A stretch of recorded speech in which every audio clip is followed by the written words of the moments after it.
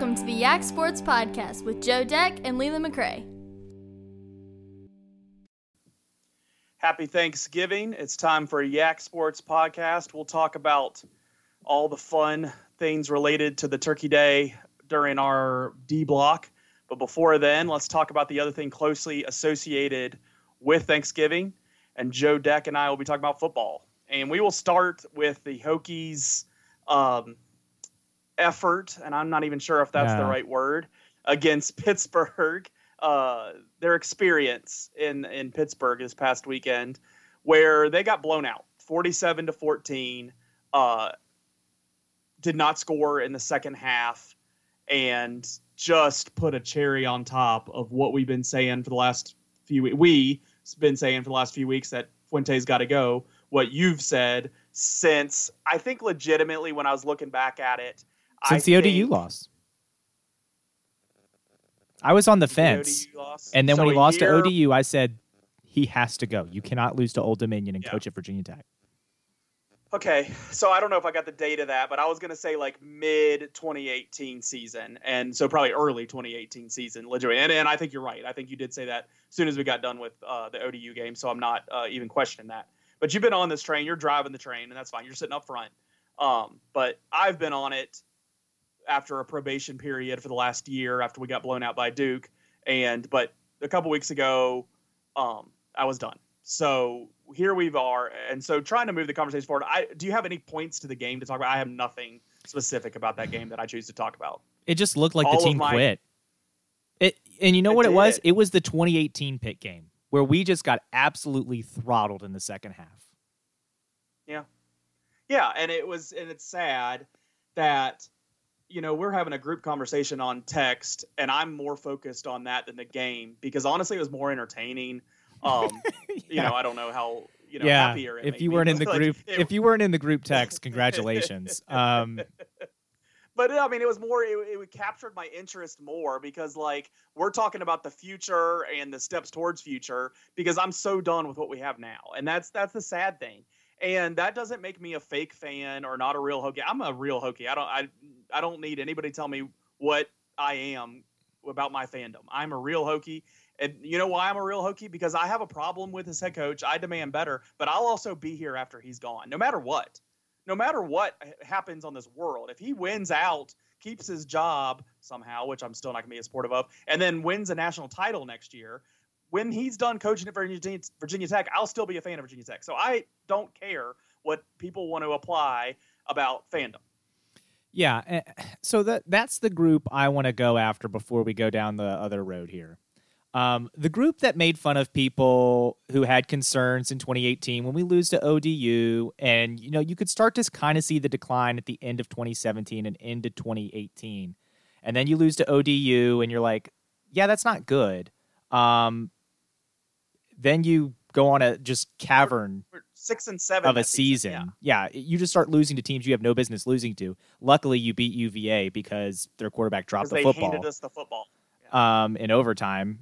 And Dalton Keene saved your sorry quarterback, Ryan Willis, to even get you into overtime. But anyway, the people then that saw that and said, hey, you know what? We're actually not doing a great job recruiting. This guy seems to not have a quarterback or know who a good quarterback is, and he's supposed to be a quarterback guru. Are we the only one seeing this? And everyone else is like, oh my gosh, Frank Beamer never pulled in 5 stars.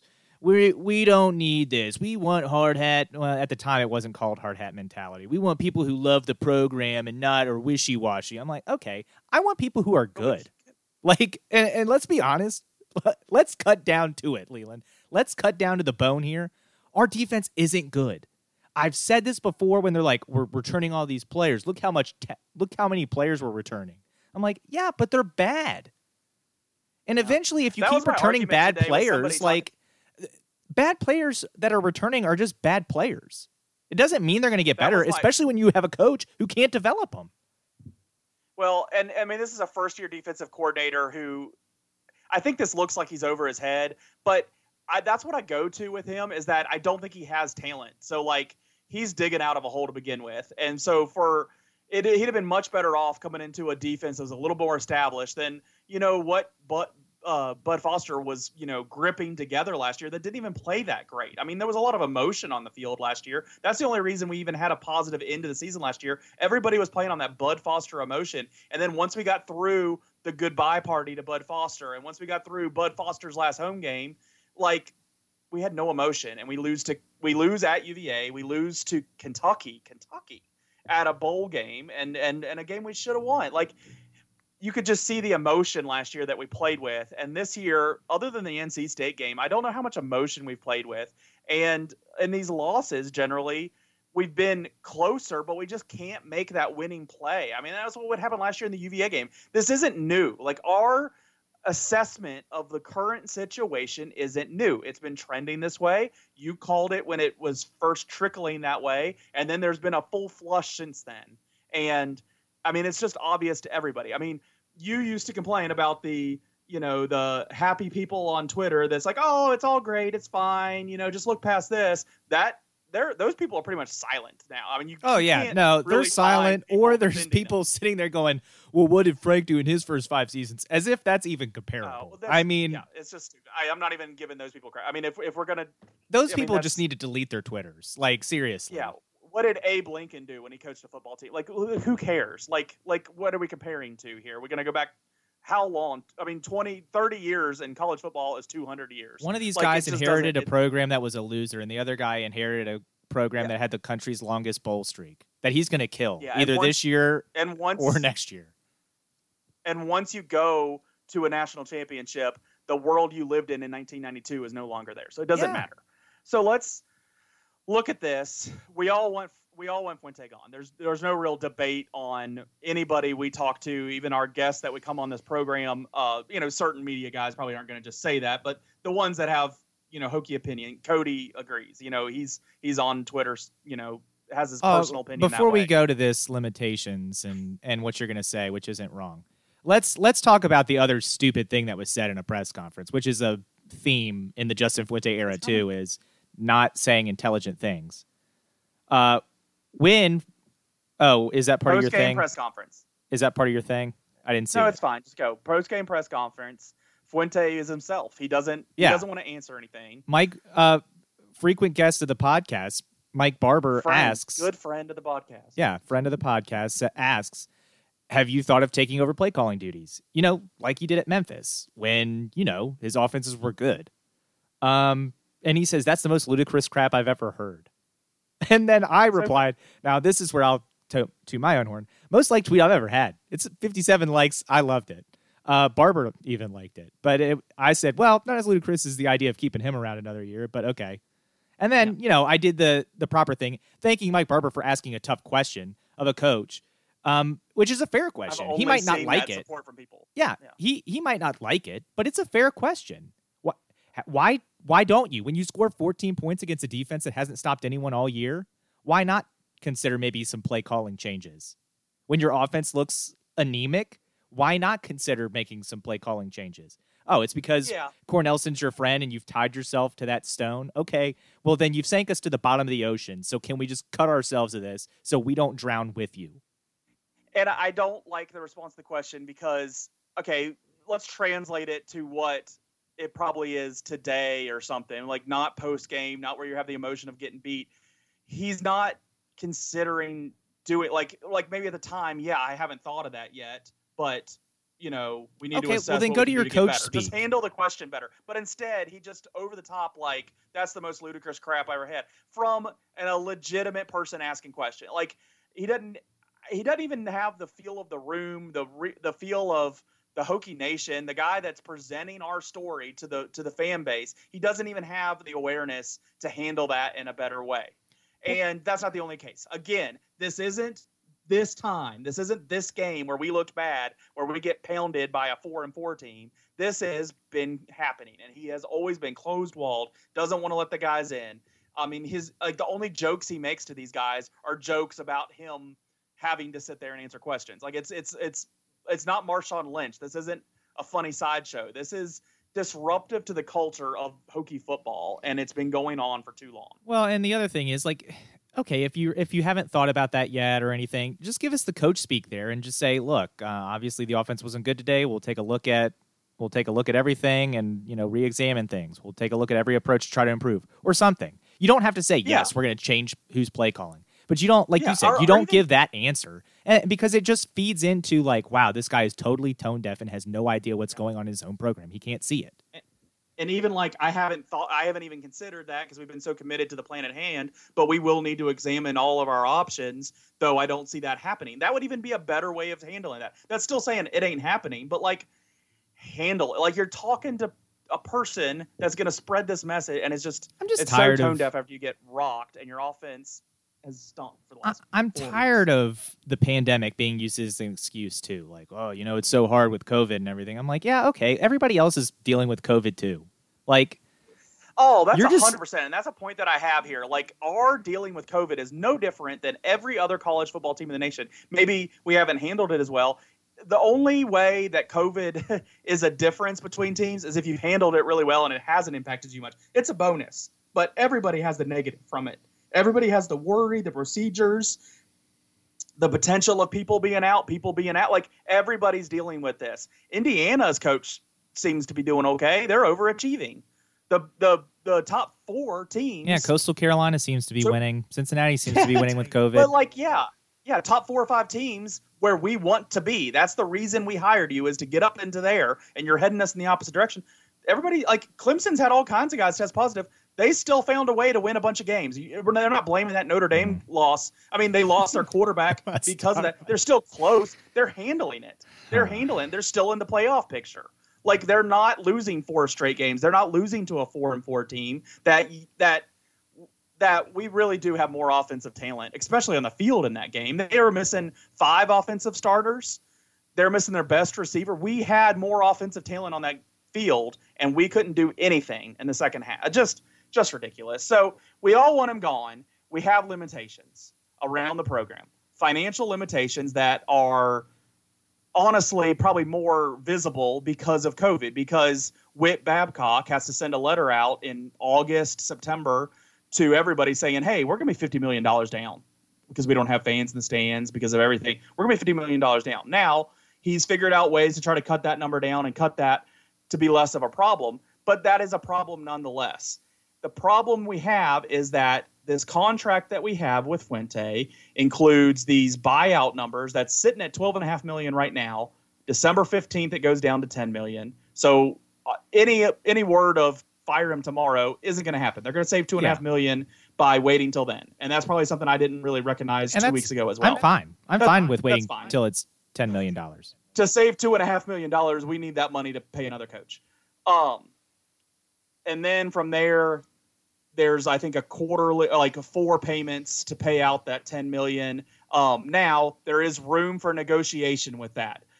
Is Fuente going to take less money? No, but how it gets paid out probably could be discussed, because I think at some point, especially if this goes as poorly these next 3 weeks as I think it's going to go, he might want out as much as we want him out. Like, he might want to wash his hands of this, and not saying he's going to take any less money, but he might make the financials kind of work in favor of doing this. So I'm hopeful for that.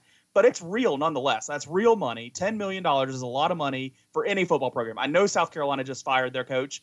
The $12 million they have to pay that guy is significant in their money, but it's just more significant for us because we don't have that great fundraising that those SEC schools traditionally have, other schools around the nation traditionally have. Also, to pay out that kind of money, it's not just Whit Babcock saying go. It's a board of visitors decision, and that's a people that are looking at the university as a whole, how much money they're losing, the public image of them furloughing teachers, firing people, or letting people go, not hiring back. There's a big financial crisis across Virginia Tech's campus, same as it is across most campuses across the nation. And then also, like, why are they pay this money to a guy when we're laying people off, and then also knowing you're going to have to fill that seat too when they're not filling seats around the campus. So there's a big image factor that has to get taken care of. I think the worse it goes, the better it is that we have a different coach next year. But I'm still worried that in this world of COVID and all the challenges that Whit Babcock has in front of him and all the approvals that other than just Whit Babcock have to deal with, if we're going to be able to make this move. And that's a general feeling on Twitter. I think every legitimate article being written right now at least includes that kind of information. But Joe, I'll let you make your point, which you've made fully, is that it doesn't matter what the cost is. The cost is worse if we don't do this year. Yeah, I'm not ignoring the fact that there's a buyout, and it's going to be hard to get the financials to work, and it may be, a bigger hole for Virginia Tech than they want to have if they have to let him go this year. But I think your problem, and this is going to get presented to the Board of Visitors as well, I think Babcock would present it this way. Football is the thing that makes us money. And we're going to lose our fan base if we don't can this clown now on December 15th. And I think in order to they're going to do a cost-benefit analysis, and they're going to say, okay, yes, this is going to sting to let him go and have to do this buyout. But if we don't, we risk losing the fan base for good until we have a coach who just absolutely overachieves and gets us in a conference championship game. And I don't know if you want to bank on that having to happen quickly to recoup the money and save yourself. Yeah. Because each year that goes on, that's a year you're going to lose fans, and they're going to go somewhere else. The casual fans will go somewhere else. And the investors won't invest. Time. Yeah, it's a dangerous time for the economy. So you need to be convincing people now that the program is worth investing money in. Not saying, well, wait and see. And also, you're just having a season right now where season ticket holders weren't sitting in that stadium. I got news for you. How motivated are they going to be coming back in the stadium next year? They can let their tickets go if they're going to come back to Fuente or come back to a coach that they're not excited about. I agree with your points that it's important. I think, I probably didn't accept that game was going to be a loss until the middle of the third quarter. I knew it. Halftime, I texted you this. I texted you in the morning of the game when we had different picks on different games. Yeah, but you're always more negative. And I said that one is like the most confident I am in getting right. Like that Tech is not going to win. You've wanted him gone for 2.5 years. I'm behind you a little bit on my lack of coach. At halftime, I still thought, okay, some of these games we have come better in the second half. Let's see what we can do here. And then then that second half deteriorated. I like, for the sake of what I want to happen, how much outrage there appears to be on Twitter. Now, Twitter's not going to fire this guy, but also the former players having a lot of impact, I think means something. They have connections straight to that program. It's not just on Twitter. It's not just, what Kevin Jones might say on Twitter. It's these guys that do have the ear of people inside that university that matter. And when Bruce Smith says, man, this is embarrassing, guys, how does Whit Babcock kind of react to that? So I do think that helps the cause. I'm just, I guess, still pessimistic with looking at the whole thing that this will happen. In 2 weeks, 3 weeks, we'll talk about it again. We have a bye, thank goodness. That's what I'm thankful for this Thanksgiving, that we don't have to lose this weekend. But then we play Clemson, which is a loss. We're just going to lose that game. And then we play UVA. And I am saying right now, I do not care what happens in that game. I don't care if we go out there and beat UVA 50-0. I want Fuente gone. Mm-hmm. But I just think the athletic department, the Board of Visitors are going to use any ideas they can have of a positive or something to keep him there, to not take that loss on. And I'm just still sitting at that point that what I want to happen, I don't think is going to happen this year. I dream it will. I don't argue the fact that it needs to happen. I'm worried that the people making those decisions are going to weigh this in a way that it doesn't go our way. I don't think you get to be in the position those people are by being short-sighted. I think they're going to be looking at the bigger picture, and that's why I think win or lose the UVA game, I think he's gone because the fans have turned on him. I hope so. He's lost the fans. I hope so. He's lost. If he hasn't lost players in the locker room, it's a miracle. He's lost former players. He's lost fans. He's lost donors. And like you said, there were no fans allowed this year. And Virginia Tech can be thankful for that. Yeah. Virginia Tech should be thankful that there is no fans in the stands, because if there were fans in the stands, then you'd have the ugly reality of no one going to the game because of how bad you are. Not because they're not allowed in. They wouldn't go because you're terrible. And this team is just, again, and you said it, next year, I know everyone is eligible for a bowl this year, but there are some bowl games being canceled because the companies and the sponsors pull out, and then the bowl can't afford to do whatever it wants to do. But what happens if Virginia Tech is 4-7 and they're on the outside looking in? Because some of these bowls you won't be able to. The travel won't. Yeah, travel has been one of Virginia Tech's biggest things. Well, one, the fan base is about ready to kill their coach. Two, some of these bowl games will have limited capacity anyway, so that doesn't matter as much because you're going, all right, well, can't we get half the stadium full of anyone's fans? So they're going to be looking at other teams. Virginia Tech, if they don't miss if the bowl streak doesn't end this year and Fuente is around next year, I have no doubt that it ends next year. And at that point, it's too late because the only thing Virginia Tech has in terms of national relevance left is the bowl streak. And when that ends, Virginia Tech is nothing. And they would have been nothing for a decade. All right, we want him gone. Who do we want in there? I don't know. I have 3 names written down there. Say one of those names or tell me another name that I'm not talking about. You have Luke Fickell here. I think there's a 0 chance that we get Luke Fickell. I think we don't get him because... I don't think he would come, and I think he could get more money waiting for a better opportunity if he doesn't get one this year. I didn't realize he turned Michigan State down last year. I hadn't remembered that. That's what I'm telling you. He's not going to go just anywhere. So he's not coming. Yeah. He's not coming to Tech. What's he waiting on? Ohio State? I would say maybe Ohio State, maybe Michigan. Is that what he's waiting on? Maybe Michigan, because that's going to be the same kind of money that Ohio State has.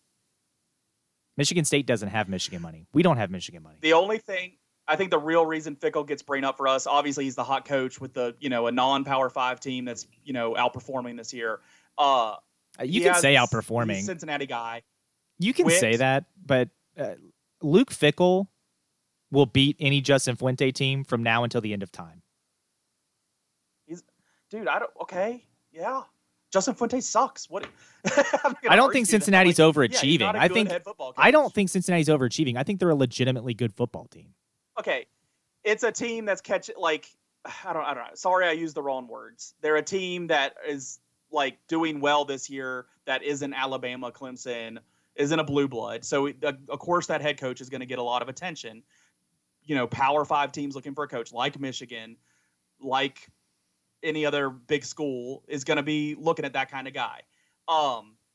He has Cincinnati. He's from Cincinnati. Whit Babcock. That's where he was AD before he came to us. So there's those Cincinnati ties and even still strong there. So you wonder if there's a relationship there. Buzz Williams and Whit Babcock had ties before he came here. So you kind of look at some of that kind of stuff. Will that play a factor?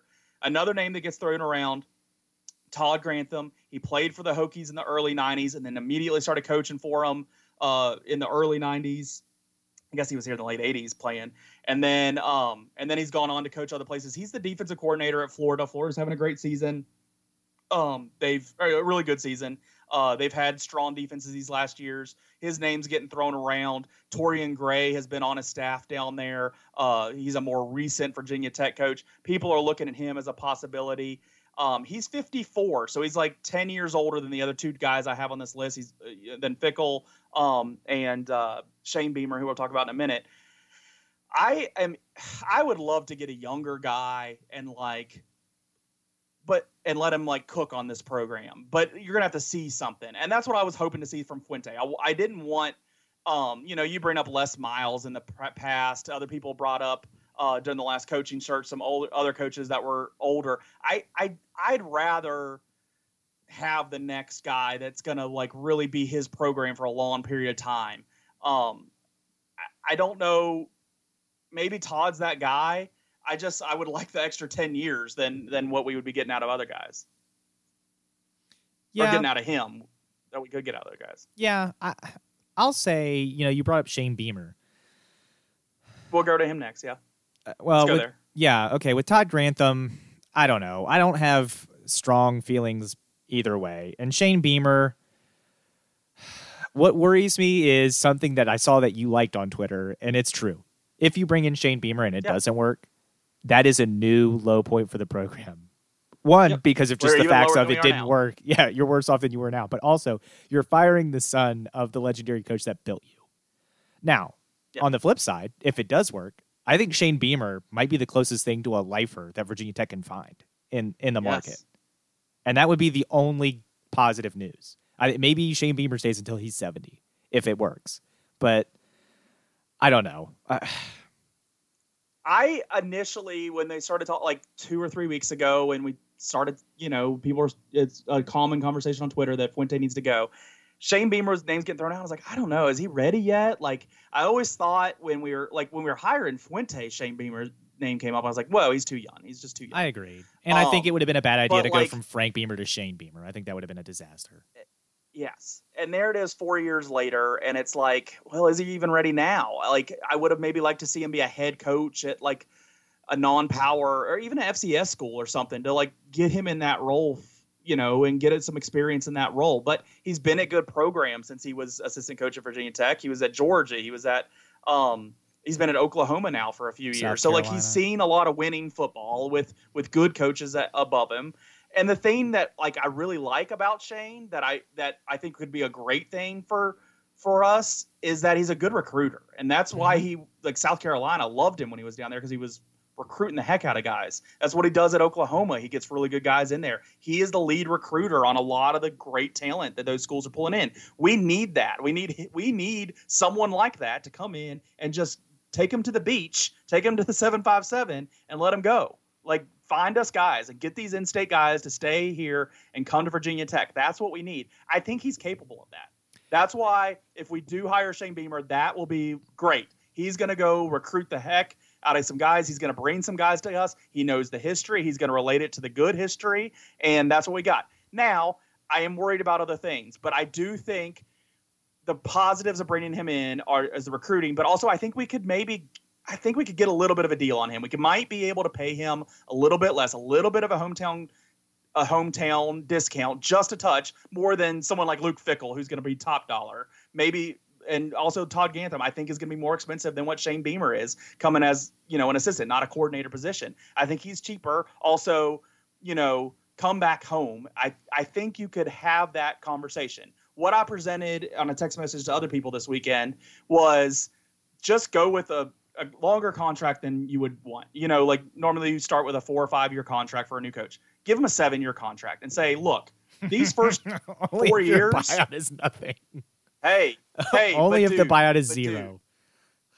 But dude, God, 7 years. let's just listen to a second, because you've already said it. If we fire Shane Beamer, the program's worse than it's ever been. So like you just have to fully invest. And obviously I say this thinking he's as good as other people think he can be. I don't know. I don't know everything for him, but go with him. Go first 4 years. Hey, we got to pay him off this clown over here. We're financially strapped. You're not going to get this. You're going to get at most this much money anywhere else. Come home, get this thing turned around. You're going to have some time to breathe on this. You're not getting thrown out immediately. We're going to get this other coach paid off. You're going to have these first 4 years where you're a little underpaid. And then the price goes up year 5, 6, and 7. You're going to be a much better paid coach, whether you've really won a whole lot yet or not, because we're not still paying off that other coach. Work out a contract where you have a front-ended hometown discount with some back in there. And then if it's failed, we're so screwed anyway. We are beyond screwed. If it hasn't been turning around in those first 4 years, we're so screwed anyway that we're back to another financial problem in 6 years. But I just wonder if you can get a little bit of a discount with this guy. Like, who else are we getting that we can afford? Yeah, I mean, and that's the thing. I also don't know how attractive of a job this is anymore. Like, nobody at For Virginia Shane Tech Beamer, wants to I say think that. it is. Yeah, but I'm saying for your generic candidate, I don't know how attractive of a job this is anymore. Everyone wants to just be like, "Oh my gosh, it's Virginia Tech," and I'm like, "Yeah, oh my gosh, it's So Virginia Tech. We haven't won a conference title in 10 years." So then we're going to have to pay him, and we don't have money. Yeah, and I will say this: I think Shane Beamer helps you on the money because I think the name Beamer helps you in fundraising. I think people will just the old money will be like, "Oh, we loved Frank. This is his son. Great."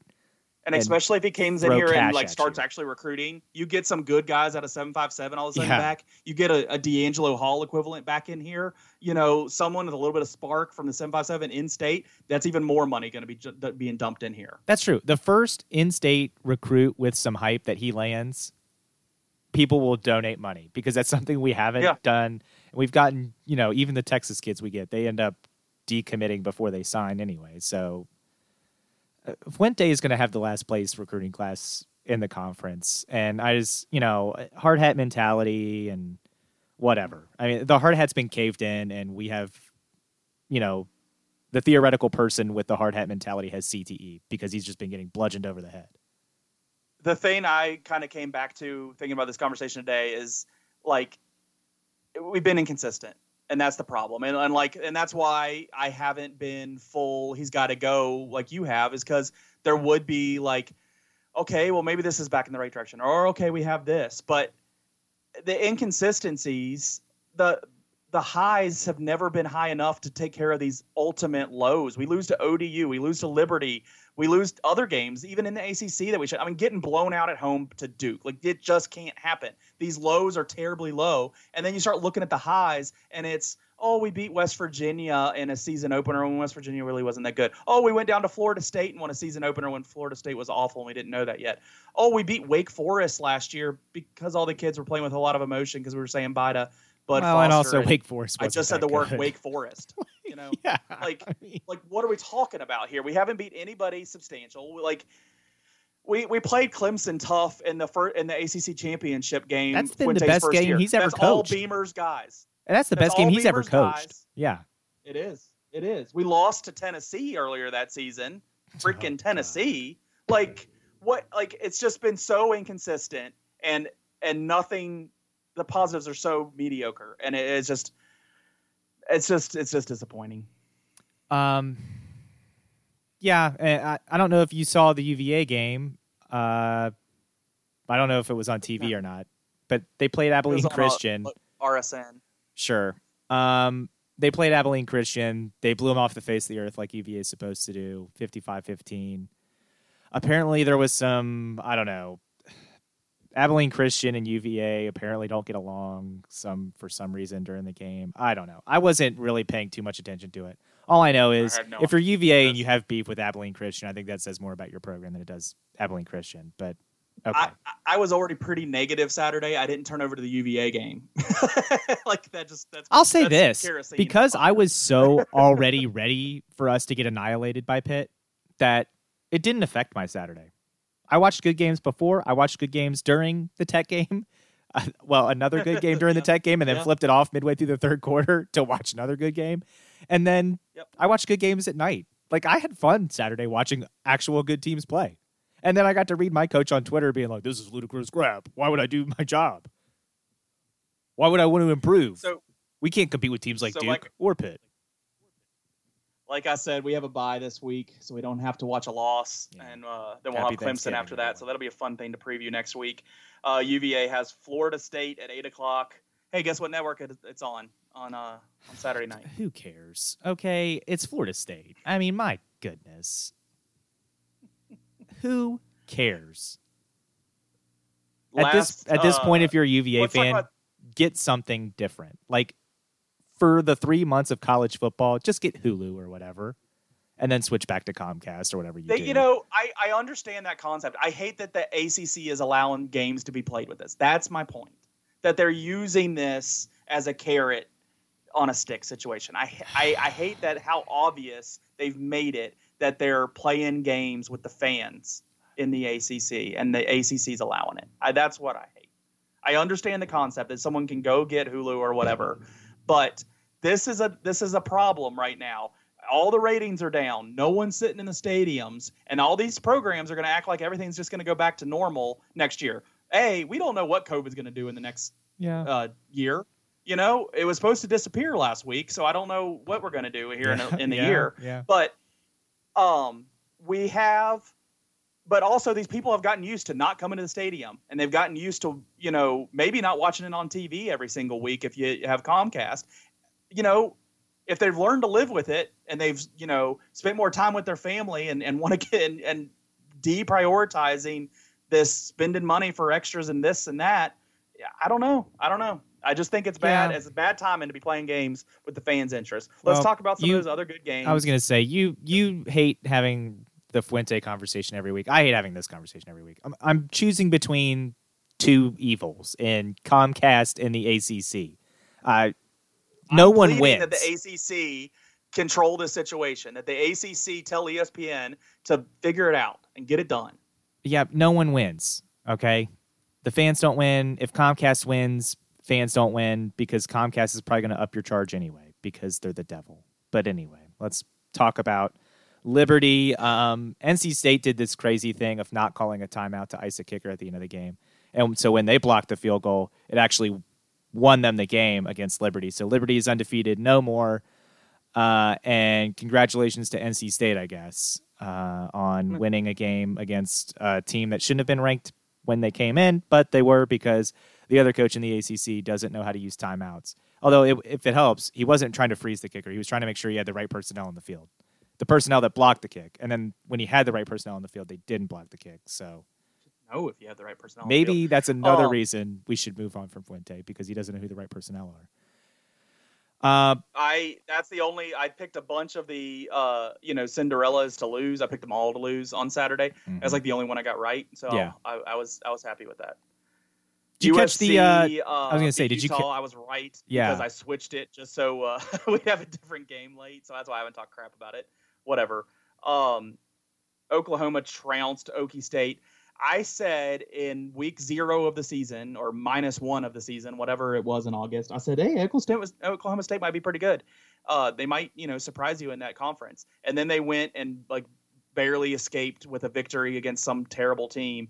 And I said, no, they're fake. They're fake. And so with the fact that they were still undefeated until now or whatever, I never had any faith that I was going to be right about. I knew they were bad. So it surprised me nunzo that Oklahoma completely rocked them. Oklahoma has kind of got things together now. They're playing better football. It doesn't mean anything. They're going to win that conference. That's about all that means. Did you see the big surprise of the weekend? Northwestern taking out Wisconsin. Yeah, this was the big surprise of the weekend for me. This was the biggest game because I went in there thinking Wisconsin was actually going to expose Northwestern, and Wisconsin's quarterback, who is actually really good, I think he had 5 turnovers in the game, or Wisconsin had 5 turnovers in the game. He may have had 4. Like he didn't know what he was doing. Yeah, Northwestern wins a defensive slugfest 17-7, which I thought was impressive. Northwestern, I'm all in on Northwestern to win the Big Ten now, but they're not going to. They're going to get killed by Ohio State, but. They have more talent on that team than we're used to seeing at Northwestern. Yeah, bless their hearts. Wish them the best. They've improved their facilities. That coach is good. If they can keep that coach there a couple more years, 2 more years, they could really set that program in a really good direction because then he'll leave after that. So hold on, Leland, because I want to come back to the other 2 games you have in between there. I want to go to the other marquee game. That was the big noon game in the Big Ten. I told you midway through the second quarter that Ohio State had the game locked up. Indiana comes back. They try. But I told you before that drive even started, and I made a joke that we won't repeat on the podcast so people don't get upset. But Indiana just didn't have enough. They weren't going to have enough. And they didn't. The last drive is when Ohio State's defense was looked around and was like, wait, guys, we're Ohio State. And just Indiana didn't have a prayer. But even 42-28 is Indiana better than I probably would have assumed they were this season. So I'm still giving them credit that they're 42-28 they're better than right. I thought they were. Yeah, 42-35 is better. I guess 42-28 is only 14 points, but I don't know. I didn't think they had a chance in this game. They ended up with an opportunity to tie the game or win the game at the end, and they didn't. They didn't convert. But their defense is really good. I just wish their offense had. They gave up 42 to Ohio State. That shows you how good Ohio State is. Yeah, I just wish their offense had been able to resemble an offense more in the first half than in the second half. The second half they played a lot better, and that's a sign of good coaching. They were able to make adjustments and make it a game there in the second half. But I also want to talk about the darlings of the college football season, the Cinderellas, if you will, the belles of the ball, Cincinnati. They end up going in. Did you give this kind of credit to before you landed on Cincinnati? Yeah, no, I don't remember any of the others. I don't know what you're talking Including about. the team they just beat this weekend? I don't know who you're talking about. Cincinnati is the team I've loved all season long. They've been so great. They played a very good UCF team. Most years I like UCF, but this year, obviously, while they're still very good, they're just not that kind of special that Cincinnati is this year. That's why Cincinnati's going to win the American Athletic Conference, go undefeated, and deserves a playoff spot. Now we'll see. Either this podcast will drop right before the playoff rankings are revealed, or if you're lucky, maybe we got to post it on Monday night. It's posted before the rankings are revealed. So we'll see what the playoff committee thinks. But I think Cincinnati is deserving of at least the number 5 ranking. I think they'll be sitting there right outside the top 4, probably right at 5 or 6. And I think that's fine. Those rankings are people putting it together, and they're creating a TV show, and they're going to set those teams right outside the top 4 so they could get slid up in there if they need to, or they might get just left right there if they need to. So I think that's where they will get them put, and I think that's fine. I'm fine with them having an opportunity to be in there. They're going to need some help still. Yeah, and we'll get to something that I've changed on who I'm rooting for now. Who are you rooting for? Oh, we'll get to that in a second. Coastal Carolina, the other Cinderella, ended up winning against Appalachian State, which is a dynamite team. So Appalachian State's 2 losses are to 2 teams who are undefeated, in Marshall and Coastal Carolina. And I know folks are like, Marshall and Coastal Carolina. I'm sorry. You haven't watched football if you haven't watched those 2 teams, because they're both really good teams that Appalachian State lost to. Now, Appalachian State's quarterback was a bit iffy in this ball game and probably was iffy in the Marshall game, and that's what cost him the game. He just had a few throws that were just a little off target. It really helped Coastal, and the Chanticleers end up clearing Appalachian State and winning a big game, which I think basically cements the Sun Belt for them. I don't see them losing a game now. They're going to go undefeated. They'll play Liberty. I think they'll beat Liberty. I thought they were going to beat Liberty before Liberty lost to NC State, so... of course I like Coastal Carolina more so now. I think it'll happen either way. I don't know. I'll listen to Cincinnati. I don't think they have the same kind of talent that we're used to seeing in Alabama, Clemson, and Ohio State. But I think they're well coached, and I think they do have enough talent, because you only need so many guys on the field at one time. And the fact that Alabama and Clemson and Ohio State are 4 deep with great players doesn't always matter in a one-game situation, so I'm fine talking about Cincinnati having their opportunity. Watching the talent level of Coastal Carolina, I think it's great that they're undefeated, but they are nowhere close to the same talent level as those other teams with the guys on the field. Their starting people are just not there. I mean, out of the teams you just talked about, Appy State, Coastal Carolina, and you brought back Liberty, the best player is Liberty's quarterback, and then the rest aren't starting for any of these other playoff teams. So any conversation around Coastal Carolina deserving some kind of chance, I'm not listening to, because they're just not as good. And this is not a sport where 64 teams make a tournament. This is a sport that has always had people sitting there and saying, they're in. It used to just be, hey, they're the winner. Now these people have a chance. Coastal Carolina doesn't deserve to be in that conversation. If they can make it to a New Year's Six game, fine. But it's the eye test alone. They don't have it. It's great. It's great that they're undefeated. You win all the games, get put in front of you. Great, go do it. Marshall, go do that too. But they're not as good. They're not as good as the teams that matter. And I'm at the point where I just only care about the teams that matter. I spend too much time on Twitter talking about teams that don't matter in the FCS that I'm not going to pretend that this Coastal Carolina team deserves more of the credit than they deserve. They don't have the talent that I just wish the FBS was a place where we could actually settle that on the field, but we don't. The FBS will not. It's never been, and I don't think they don't want it to be. That's the other decisions thing. Want it to be that either. They want the Blue Bloods every year.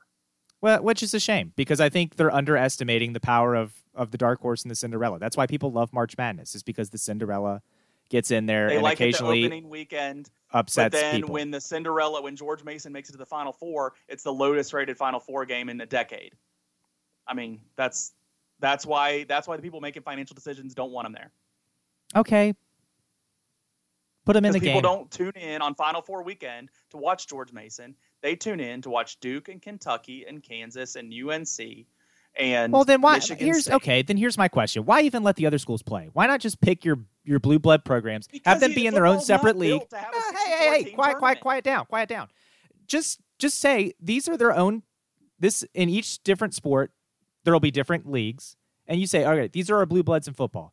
These are the only teams that will ever have a shot at the national championship in football. We'll have them play each other, and whoever's the best out of the blue bloods will win the national championship. Everybody else, you're not playing for the actual national championship. You're playing for something else. Because if that's all we care about, and we're not actually trying to, make college football an enjoyable product, then what are we doing? I mean, I think we will be to a point where the Power Five, and it might turn out to be 6 then, but a power group of teams might break away from the NCAA and control their own postseason, and we'll have exactly that. B, the reason it's not just 6 teams and that those 6 teams figured out over the year, because they got to play 10 games throughout the season. So you're going to put you're going to create enough. Yeah, but why not even care? Why even care what happens in the other games? All those other teams, and they're okay. Like, it's not the worst thing in the world to have one level below the Blue Bloods kind of have their opportunity. But these teams that Coastal Carolina, who no one has ever heard of until this year because no one pays attention to college baseball, they don't want them playing after January 1st in a national TV primetime spot. They don't want that. So they will not create a situation that's going to happen. Is it nice and cheerful to think that it would be nice if everybody had a chance? I guess it would, but college football is built on year after year success. It has for the entire duration of this game of college football has existed. You can be Boise State and upset somebody one time, but you got to do it year after year after year. TCU was doing it year after year after year. They worked themselves into a bigger conference where now they do have a chance. It's not a one-year shot wonder, and you're not going to have Coastal Carolina come in there and screw everything up, and that's because the money doesn't want it to. And I get why they don't want it to, because the viewers wouldn't be there. Joe would be excited. That's great. I'm going to watch that game no matter what, too. It doesn't matter. But they want those fringe people for that college football playoff. And if Coastal Carolina's playing, people won't even turn it over there. They're not going to care. Yeah, but see, I think college football is more immune to the rating hit than other sports because it's football. That's because they always have blue bloods in it. Like, never not had blue bloods in it. Like, but it's also football, and people watch college football to watch college football. Like, it just is. And I'm glad college basketball doesn't have that stance, because otherwise Gonzaga, who has become a team that is always in the tournament, and when they're a high seed because they've proven they can go deep in the tournament. They've proven they belong with the blue bloods on the floor. They were allowed to prove that. These other teams never will. Cincinnati, here's spoiler alert. I want Cincinnati to be in. They're not going to let Cincinnati in.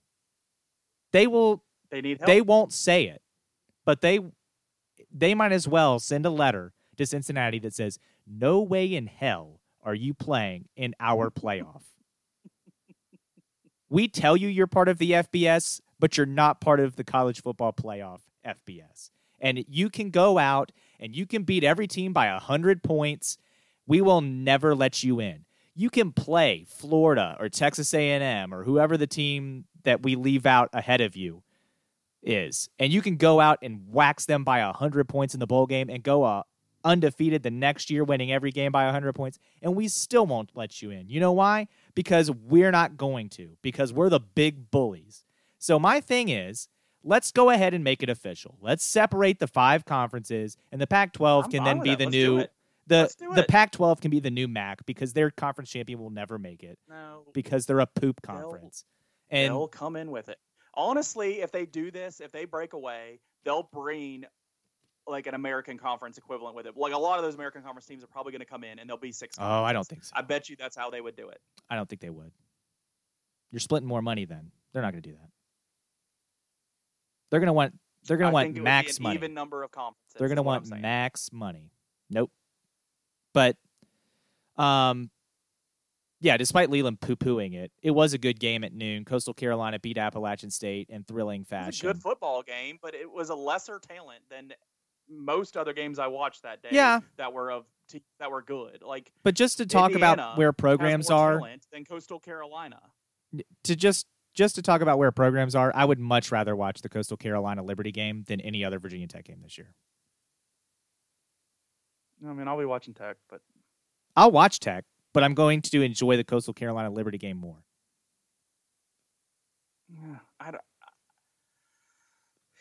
rather watch Alabama and Auburn next weekend. I'd rather watch. Oh my God. I'd rather punch myself. I'm going to watch it, and I will punch myself while I'm watching it, but that's going to be a painful game to watch because Alabama's going to kill Auburn. Auburn is fake. Outside of Alabama, maybe Florida's good. Maybe Texas A&M is good. I'm not saying but Auburn's good. I'm just saying there's a high talent level of football being played, and if Cincinnati would beat Auburn. Takeaway, there, I said it. Cincinnati would beat Auburn. I think Cincinnati would beat Ohio State. I do not. I don't know if Cincinnati can beat Alabama. To be fair, I don't think anyone can beat Alabama. But Cincinnati could beat Ohio State. All right. Quickly, the games this weekend, there's some Thursday, and then Friday you got Iowa State and Texas, Notre Dame and UNC, and on Saturday you got Auburn, Alabama. There's other decent games out there, but those ranked on ranked, that's the ones I grabbed to talk about. But let's talk about COVID for a minute because everybody loves how much we talk about that. 15 FBS games canceled or delayed last weekend, 3 from the ACC, 2 from the Pac-12, 1 from the SEC, 1 from the Big Ten, and 1 from the Big 12. The biggest one, though, the one that caught the headlines was the last one that was canceled. That was Clemson and Florida State. It canceled at like 9 a.m. for a noon game. Clemson and Florida State had talked about just trying to move it later in the day to get things sorted out. The crux of it is Clemson had a player test positive earlier in the week. He had symptoms. I guess they never really committed to a quarantine of him. No, he was around the team. He had tested negative earlier in the week. His positive test came when the third party does it the day before the game. That's the reason the third party does it. Mm-hmm. So I might have misunderstood that fact. But either way, they had a player that was sick during the week, stayed around the team, traveled with the team. Once they got the test result back from the third party is when everybody threw their hands up from Florida State saying, hey, you just had a positive player. And they're trying to say, well, it was a false negative, this and that. Let's go play is basically what Clemson wanted to do. Florida State didn't feel comfortable with that. And in the outcome of that, people from Clemson are trying to make it out that Florida State was trying to duck them and not take a 50-point loss. And even more since then, Dabo Swinney has made public comments that it wasn't about COVID. COVID was just used as an excuse, as a meaningless pawn in this situation. I don't know. I've said negative thing. I've said I don't root for Clemson generally because I'm jealous of them. I'm not really jealous of this situation. I've said bad things about Dabo Swinney, and the results in this podcast have been, oh, you don't like a coach that wins, and I've said I'm jealous. That's the major thing of this. But there's something about Dabo's way has gotten old to me. I think when he first came on the scene, I was like, okay, but I've gotten tired of it. I definitely don't like this. I think this is a bad look for a top dog. Take out is it right for him to talk crap about a pandemic disease and make light of it and try to say that other people are using it as a pawn? It's not a good look for a top dog to say this stuff, that people were, scared of playing this and this. Just you're going to be in the playoff if you win against Notre Dame. Shut up, play next week, or whatever you do this week, play the week after against Virginia Tech, rock them. Just keep playing football, and you're going to be where you want to be. You don't need this PR disaster that you've created with Florida State. There's no good for Clemson here. There's no win. Him opening his mouth, there was no positive for him doing that. I have no idea what he was thinking. But then you back up and just look at it, and he's an a-hole. That's what we come to, is that he just shouldn't be saying, this is life and death for a lot of people dealing with this disease. The people that actually contract the disease, it becomes a life or death situation. Sure, the percentage is small, but a lot of people are really worried about this. You can't just be saying this. You just can't be this obtuse. I'll throw a Shawshank reference in here. You just can't just throw it off like that. You can't. I don't know. I'm done with this talk from these college football coaches that is trying to minimize what the rest of the country, including the political leaders, are acknowledging is a big deal. Like, we got to handle this thing, and you can't just say the heck with dealing with it for the sake of us playing football. Like, come on. Yeah, I mean, that was my biggest problem with the whole let them play movement at the beginning. And I kind of tweeted as such today on an assistant coach, retweeting an assistant coach's stupid comments that I'll get to in a minute. But I first want to talk about what the ACC Commissioner John Swofford said this evening to Andrea Adelson from ESPN. She said she spoke to John Swofford about the Clemson-Florida State situation. Among his comments, he said he had spoken to presidents and ADs to clear the air. I don't think there's any blame here. We've got to remember the world in which we're operating in now. When asked to comment on the accusations that the postponement was not COVID-related, Swofford said, "It's unfortunate, and I don't think anyone is in a position to question the decision-making of a medical officer in this type of situation. There you go. That's where the decision lies, and in the eyes of our presidents and athletic directors, that's where the decision should lie." Swofford also reiterated, protocols state if the medical officers from both schools cannot agree on safety of playing, there would be no game, and everybody knew the possibility existed for a game to be called on the morning it was scheduled. It just happened for the first time on Saturday. Basically, what John Swofford is saying is, and it's exactly right, the medical doctors looked at this and said, that's not safe. And there is absolutely, you know what, Dabo, if you wanted to play the game and you had a guy who had symptoms the whole week, you don't have him travel to the game. You don't have him get on the same vehicle to travel down. It's not that hard to understand. Every other coaches seem to figure this out. Just not Dabo, just not Clemson. And it goes on to the assistant coach now that I sent to you, and I'm going to have to pull it back up here in a minute. But Coach Miguel Chavis, oh, he's deleted his tweet. That's okay, because I took a screenshot just in case this thing happened.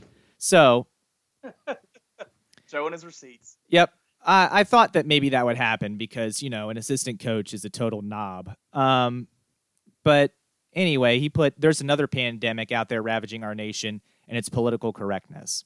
I guess when political correctness kills over 250,000 Americans in less than a year, I guess we can have a conversation about that pandemic. Until then, maybe we focus on the one that's, a biological threat to the human body. Yeah, I'm much more okay, even if people have their own views that differ from mine about COVID in general, which they're out there, and that's fine. As long as you're not getting in the way and trying to create a public image of the opposite, I can live. And this is creating an image in the opposite. And the political correctness thing, the only time I really have a problem with political correctness stuff that's happened in an increased amount in the last years is when people unrelated to either side of the situation want to tell when people should be offended. Mm-hmm. That gets on my nerves. Yeah. But under that, being more understanding and caring for people different than yourself, I don't think it's a terrible thing. So I'll just leave that there. I'm not impressed with what Clemson's coaching staff has done. I also think it says something when the commissioner comes out, and while he doesn't say Clemson was wrong in saying this, he did. He said that no one should be saying that this decision was made incorrectly or the team was just using COVID as an excuse. So really he did say that, though he front-ended it with, we came to a resolution. John Swofford's not even a great commissioner, and at least he has enough sense to say it that way. I don't know. Maybe Dabo just needs to shut up. I think that's what I said on the initial tweet when I heard his comments is Dabo needs to shut up. And that's, I guess, where I lie, is he just needs to shut up, coach your football team. You have every opportunity in the world to win another national championship. And you speaking, I think, is the only thing that can really hinder you the most. Because I think you beat Notre Dame when you play them again, and then you'll see what Alabama can do against you later. But, I mean, just shut your mouth so you have an opportunity to play. Let's move on to the NFL. I was most impressed this last week with I don't know. I tried to set it up as I've done the last couple of weeks. The Chiefs, I think Patrick Mahomes is the best player in football. I don't think that's, going on a limb or anything. It just seems like when they need 8 yards, they get 8 yards. I get confused in what happens in the second and third quarter where they get some stops sometimes where I don't understand how, because it seems so easy for them at the end of that game against the Raiders on Sunday night to just boom, boom, boom, boom, boom down the field. We all think Aaron Rodgers is really good at that, and Aaron Rodgers did get his team down the field and to score a touchdown to tie that game on Sunday afternoon. But they're spiking the ball and moving up. Patrick Mahomes, they don't waste the time with spiking the ball. I mean, they're saving 2 seconds every time these other teams are spiking the ball because they already have a play ready to go. They're very well prepared to play in these games, to play tight down the stretch. They go up to the line of scrimmage knowing what they need to do, and they get it done. And Patrick Mahomes, he just eats defenses up. They're really good. I know my Steelers are 10-0. They beat the Jaguars, so that's nothing to talk about. The Chiefs are the most bothersome team for me as a Steelers fan because they're really, really good. They definitely are more efficient on offense than the Steelers are, so that makes me worried in a game against them. I would hope our defense can disrupt that, but I don't know. I mean, the Raiders, I'll give them credit. They got the Chiefs' number a little bit. Andy Reid and Gruden, I believe, used to be on some similar staffs, or at least come from a similar heritage of coaching. So I think there's a little bit of that going on there, and that's why they play closer and they play 2 times a year, and it's never that Gruden ever got that far from the game. But I think the Chiefs are really, really good, and they only have 1 more loss than the Steelers, so I don't think it's crazy to say that I'd say they're the best team in the league. Yeah, I still think the Chiefs are better than the Steelers. Yeah, that's what I'm saying. I mean, I'm saying the same thing. I don't think the Steelers haven't had the hardest schedule. I don't think we have the hardest schedule left either. I think this week against the Ravens is always tough against the Ravens. Ravens are going to be looking for a win because they've lost this weekend to Tennessee. They've lost 2 straight? I think 3 straight. 3 straight. They're going to be hungry for a win in a rivalry game that's always a tough game. Maybe the Steelers lose Pats. this week. It won't be an embarrassing loss if they do. Of course, I want to win it. I'm not giving it away. But I think the Steelers are there. I'll be disappointed if the Steelers don't make the AFC Championship game at this point. Being 10-0, seeing the games they've pulled out, especially if they win this week against the Ravens, I'll be really disappointed if they really don't make a deep playoff run. If they lose to the Chiefs in the AFC playoff, I'll be disappointed at the time, and I know I'll go into that game with how the Steelers are going to win it. But at least the Chiefs are a good team. I just don't want an early playoff exit from this team, and I guess I'm kind of worried an undefeated regular season might lead to that ultimate disappointment where they lose to someone they shouldn't lose to in that, first or second round, whatever their first game is. Yeah, it's 3 out of 4 for the Ravens. The Colts game was in between the Steelers and the Patriots game. I've forgotten about that one. The Colts win's not a bad win. It's not a bad win, but the Ravens are 6-4. And before we talk about the Ravens-Steelers game, that was another one where the Ravens have had positive tests pop up this morning. They've had to shut down team facilities, and COVID is full of people saying, like Florida State ducked Clemson. The Ravens are just trying to duck the Steelers and blah, blah, blah. I'm sorry.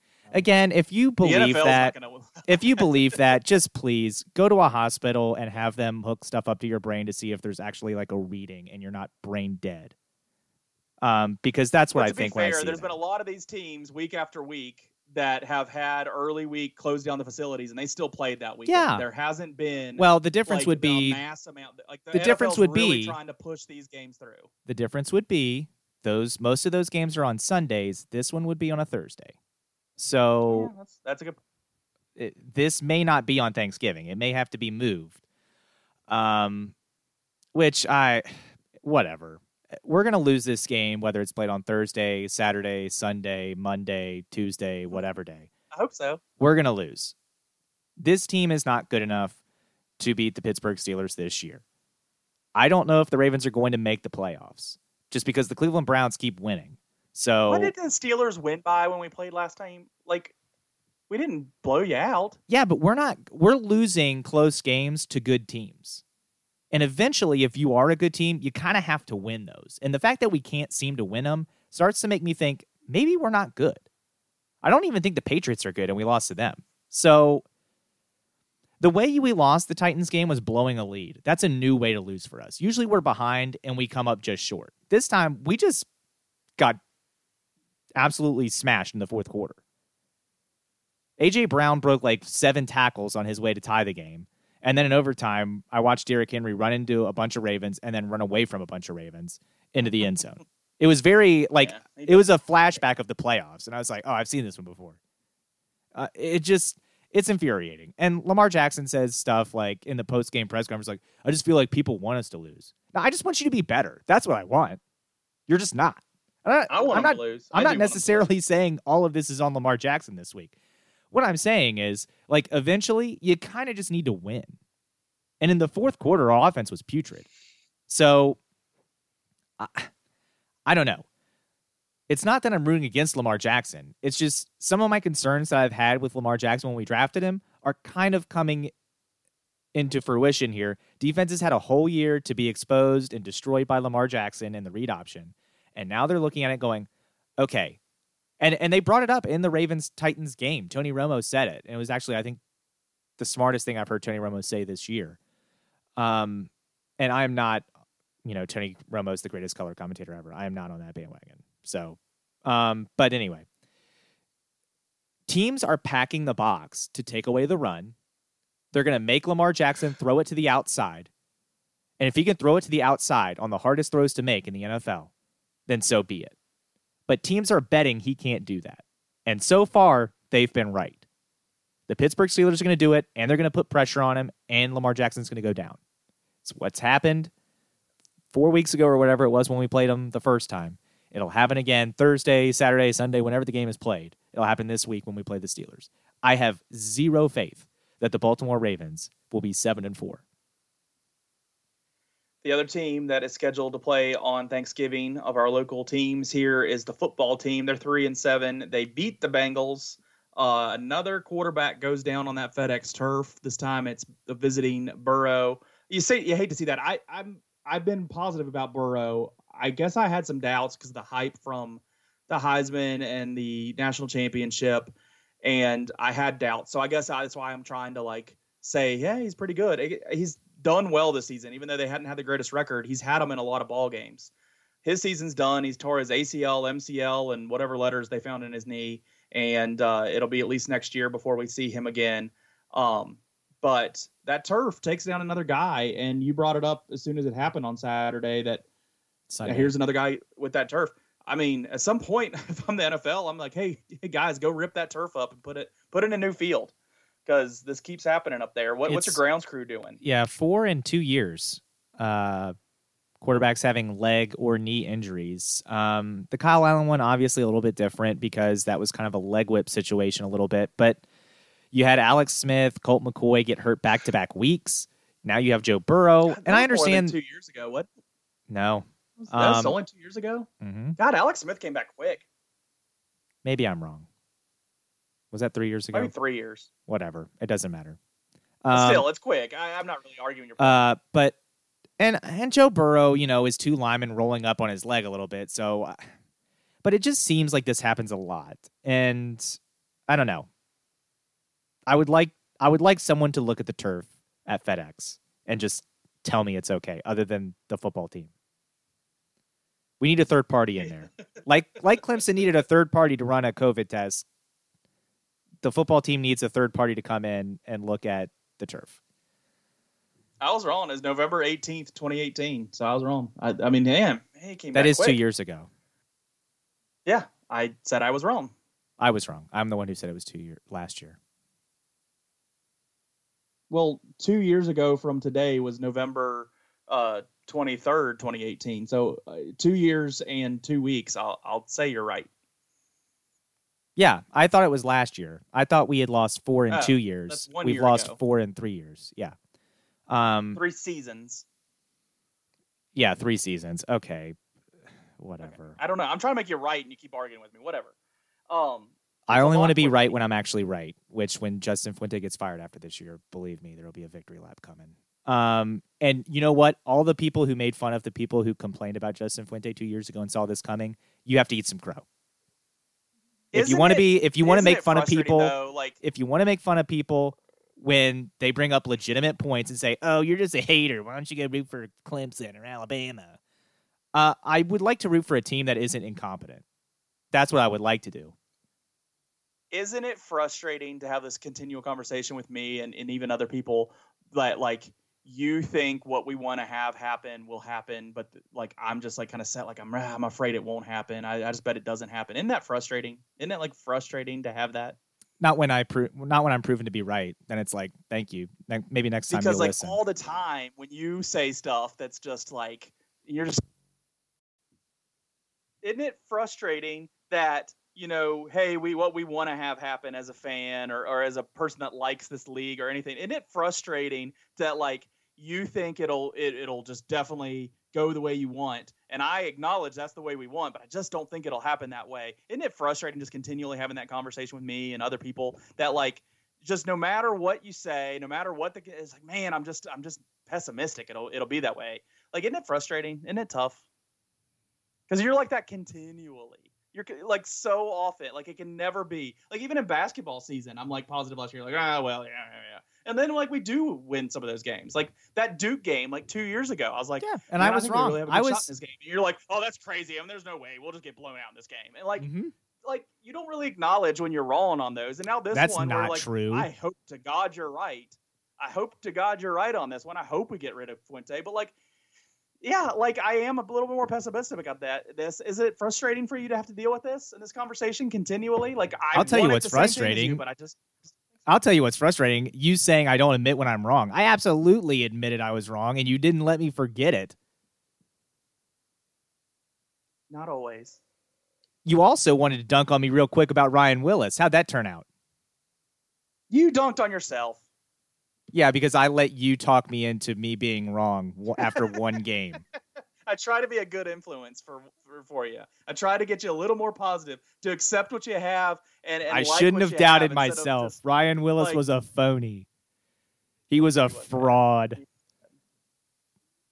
Virginia Tech hasn't had a good number 5 since, well, Tyrod Taylor. But before Tyrod Taylor, Al Clark. All right, let's get out of here. We're obviously going to enjoy all the football this Thanksgiving weekend. Are we not talking about the big one? The football team and the Cowboys. Winner probably wins that division. Do they? I think so. The Eagles' schedule is kind of difficult. Eagles can win next weekend, and then they'll be back ahead in the division. The Eagles' schedule is tougher.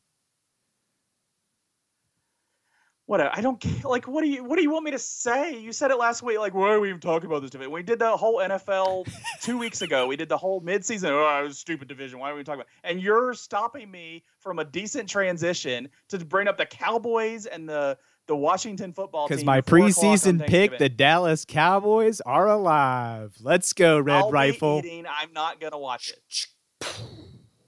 Guns up, Red Rifle.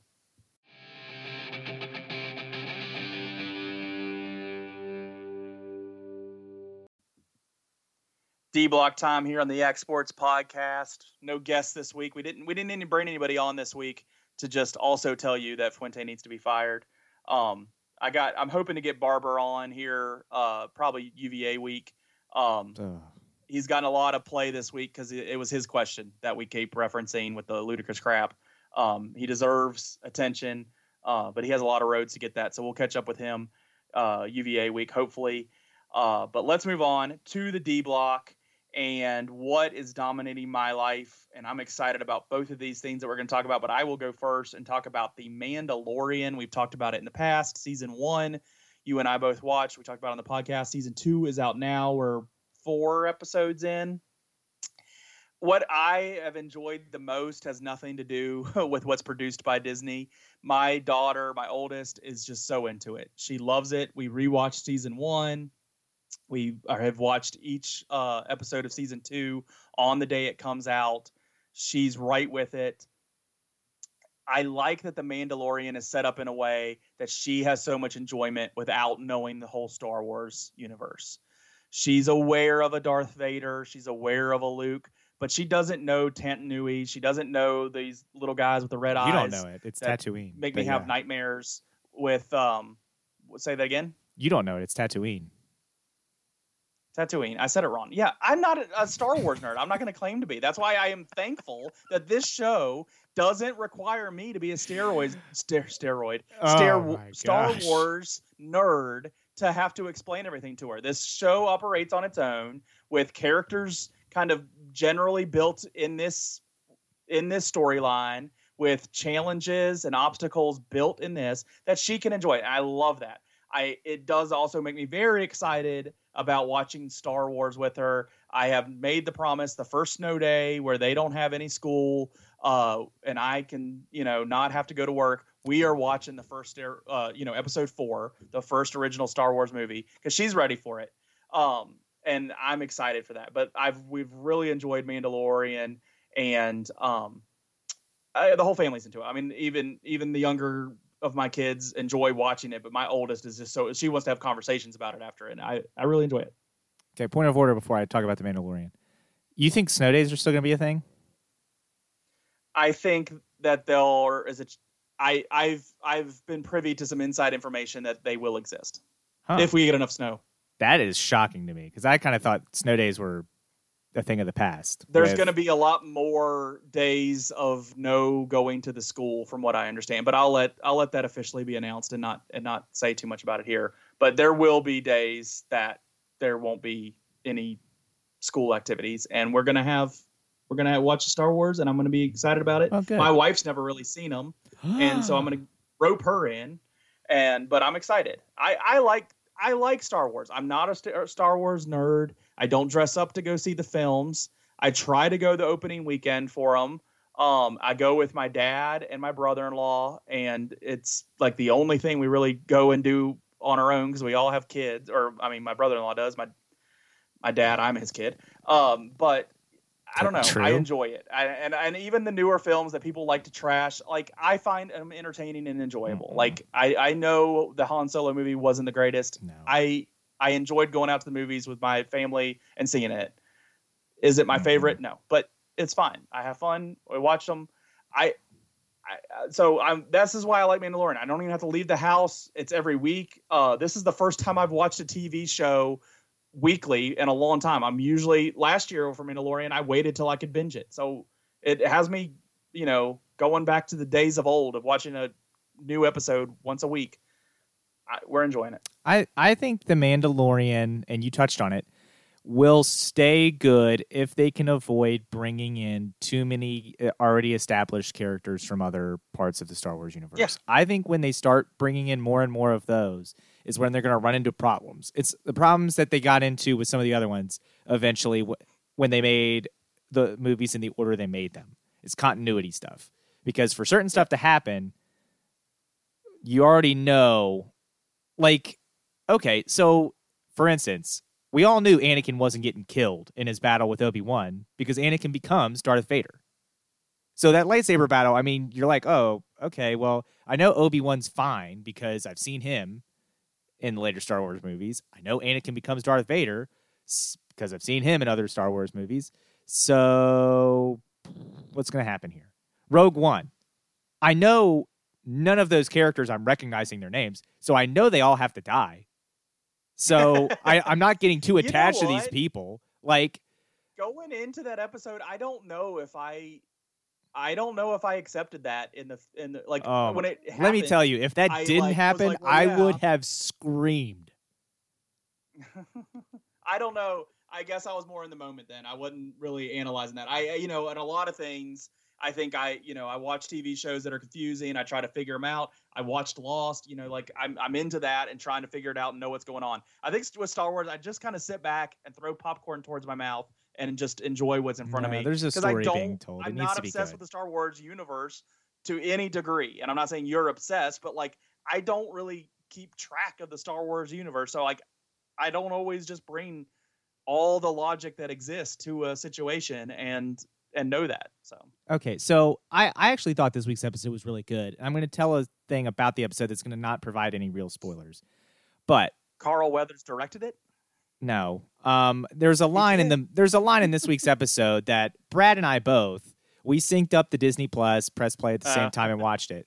Both of us at the same time. It was supposed to be a heartfelt moment of the episode, and both of us busted out laughing as soon as the character has this heartfelt moment with another character.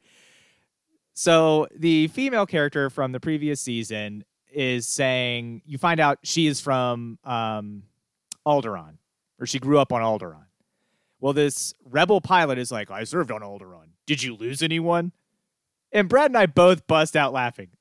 So if you're not familiar with the Star Wars story, I believe it's A New Hope, Alderaan gets blown up by the Death Star. Darth Vader blows up the planet of Alderaan. Spoiler alert.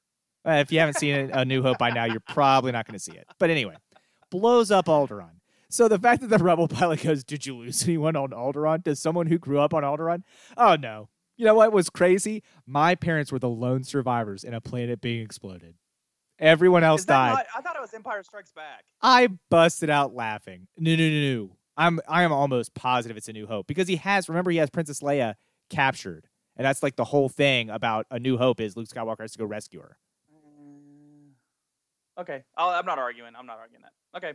But I thought the season's been good, but yeah. It was a funny moment. Like, yeah, no one's going to survive that. I just busted out laughing. I was like, what an inappropriate question. What a dumb question. Like, did you lose anyone? Oh, no. An entire planet exploded. I didn't lose anyone on the planet I grew up on. No one I knew died. You also hit on one of my only few issues. I don't have much negative to say about this show because I take it for what it is and enjoy it. The actress in that role, I think met a physical criteria for the character and maybe not an acting ability criteria for that role because it's like grinding teeth watching her try to get through some of this. I like. See that hasn't necessarily bothered me. I've been okay with her character. Her character is a brute. I'm fine with that. Yeah, she has. I think the tweet that I saw was that she has less range than the dude beside her in The Mask. Like the dude that has no facial reactions is bringing more reactions than this actress that is has an uncovered face, and I think it was an accurate description. But I think the season's going well. Like I like the quality it's bringing. It has been a lot of like singular missions happening, which we saw in the first season, particularly late in the season. But it's building. Like there's a continual storyline, and it's gonna be interesting. I'm anxious to see how it goes. So what is dominating my life, in addition to The Mandalorian, is Queen's Gambit on Netflix. I finished it. I started it 2 weeks ago. Finished it last week. And it's about 7 episodes. It's a limited series. Yeah. I thought it was great. I thought the writing was good. I thought the story was good. The lead was super strong in the show. I thoroughly enjoyed it. I'm not a person who plays chess. So it's not like that's what drew me in was chess. I had heard about, everyone I had talked to that had seen it said, this is really good. This is really good. So I finally gave it a chance. I recommended it to Patrick. Patrick mentioned that was one of the contenders. And he did watch it last week. He finished it last week. And he said he liked it. So there's another positive review for you. But yeah, I think if you have time, definitely Queen's Gambit is something that you can watch. There is some adult stuff going on in certain parts of the show, but it is I thoroughly enjoyed it. I thought it was a great story, and can't recommend it enough. Yeah. It's on our list. It's out in front of us. We kind of powered through a New Girl rewatch because we had never seen like the last season basically of New Girl. So we got all that done. I still recommend the first 3 seasons and maybe not the second 3, the 4, 5, and 6 as much. But Queen's Gambit's on the list, and I had heard a lot of positive reviews from what Patrick said and other stuff on Twitter. So it's kind of on our list ahead of us that we're going to maybe try to catch it. And 7 episodes is doable probably for us. So I'm glad you didn't spoil it. Yeah. What I know that you need to know, Liverpool versus Leicester was this weekend. I was going into this match terrified. Leicester's at the top of the table. Liverpool came into that match second. But Liverpool is also missing 6 starters through COVID protocol and injuries that have just piled up. And when I say 6 starters, I mean like 6 of 11 starters were out. And you're missing Mohamed Salah, who is one of the prolific goal scorers of that team. You're missing some midfielders. You're missing basically 3/4 of your back line. But to their credit, they came in. They got a clean sheet. They dominated that match from start to finish against Leicester. And I've been super impressed with the job Jurgen Klopp has done since he's gotten to Liverpool. But I think this weekend was just another example of how much depth he's been able to put on that club.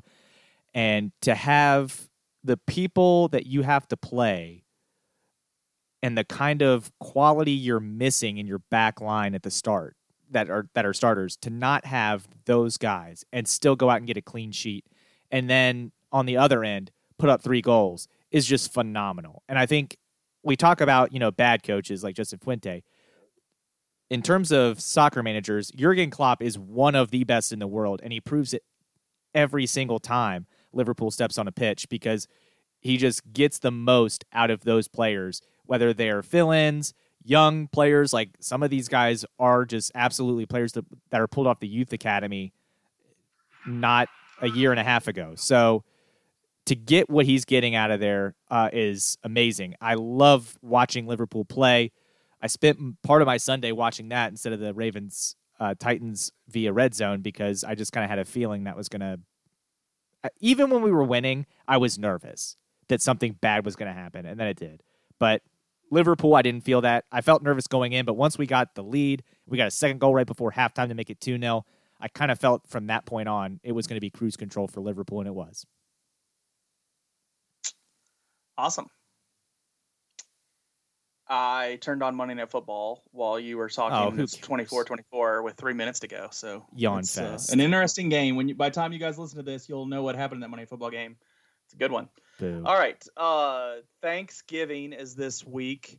And for us, it's going to be a little different. Our plans are just a little bit different. We're not a family that we don't travel out of state or way up the road or anything. We kind of have a 6-minute radius that we can travel in for Thanksgiving. So really the big travel wasn't a big part, but the heads of decision making within the families that come together on Thanksgiving on the McCray side adjusted the plans this year. And so we won't be seeing some of the people that we're used to seeing at Thanksgiving, which is a shame.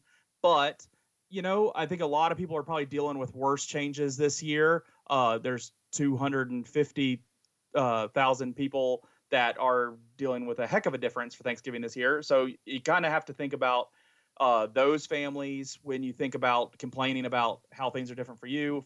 That's how I kind of look at it. But also other people that are more lonely than I'll be on Thanksgiving. I have a family full of people that I'm going to be glad to spend Thanksgiving with. Still be able to get over to my parents and still be able to get to my wife's parents because they've kind of operated within our chosen bubble from the beginning. So we still have some things to go, still going to get some good meals. But I'm thankful for who we do get to see.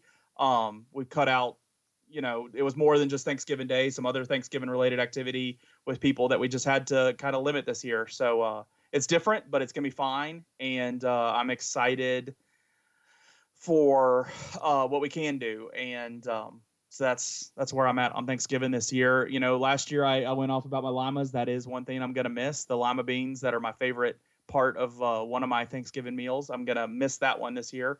But it just means I'm going to eat twice as much next year, right? What a terrible thing to be excited about. They're good, man. It's all butter. I mean, the beans barely play a role in it. It's just this buttery cream sauce. I cannot imagine living in a world where I'm excited about lima beans. I know there's an infinite universe theory. I don't think in the infinite number of universes that there is a universe where I'm excited about lima beans. I don't believe that universe exists. I don't mind. I mean, I like a bean. I like the summer baked beans. I like green beans in a pinch. In a pinch. I don't like I don't like green beans as much as others because of the trauma that I've been through in my past trying to prepare green beans straight from the garden, having to pick them, bend over, and picking one at a time and then snapping it. It's just ridiculous. So I actually think about that every time I eat them. So I'm not into green beans as much, but I'm telling you, the lima bean plays very little role in this prepared dish. And it's the buttery cream sauce. I think if you you could put Brussels sprouts in this buttery cream sauce and it'd still be amazing. No. That's saying a lot for the effort going into them. I don't know. I've never had it, and I'm just saying you're using words like lima beans and Brussels sprouts and stuff. I don't know. Lima beans are good though. Lima beans aren't like terrible on their own. Like Brussels sprouts, yes. I get it. It has a flavor that people don't like. Lima beans are fine. Lima beans are also disgusting. Disgusting? It's a bean. Yep. That's my point. But Thanksgiving is going to be different for me too. It's going to be a lot smaller. Luckily, my mom doesn't live that far away, so I'm still able to get up and visit her. And then there's an uncle of ours that doesn't, is just him. So it'll be a small family gathering that we have to do. Unfortunately, due to the pandemic, my brother is not looking like he'll be able to make it this year, just given what he does in his line of work. So that will suck, but there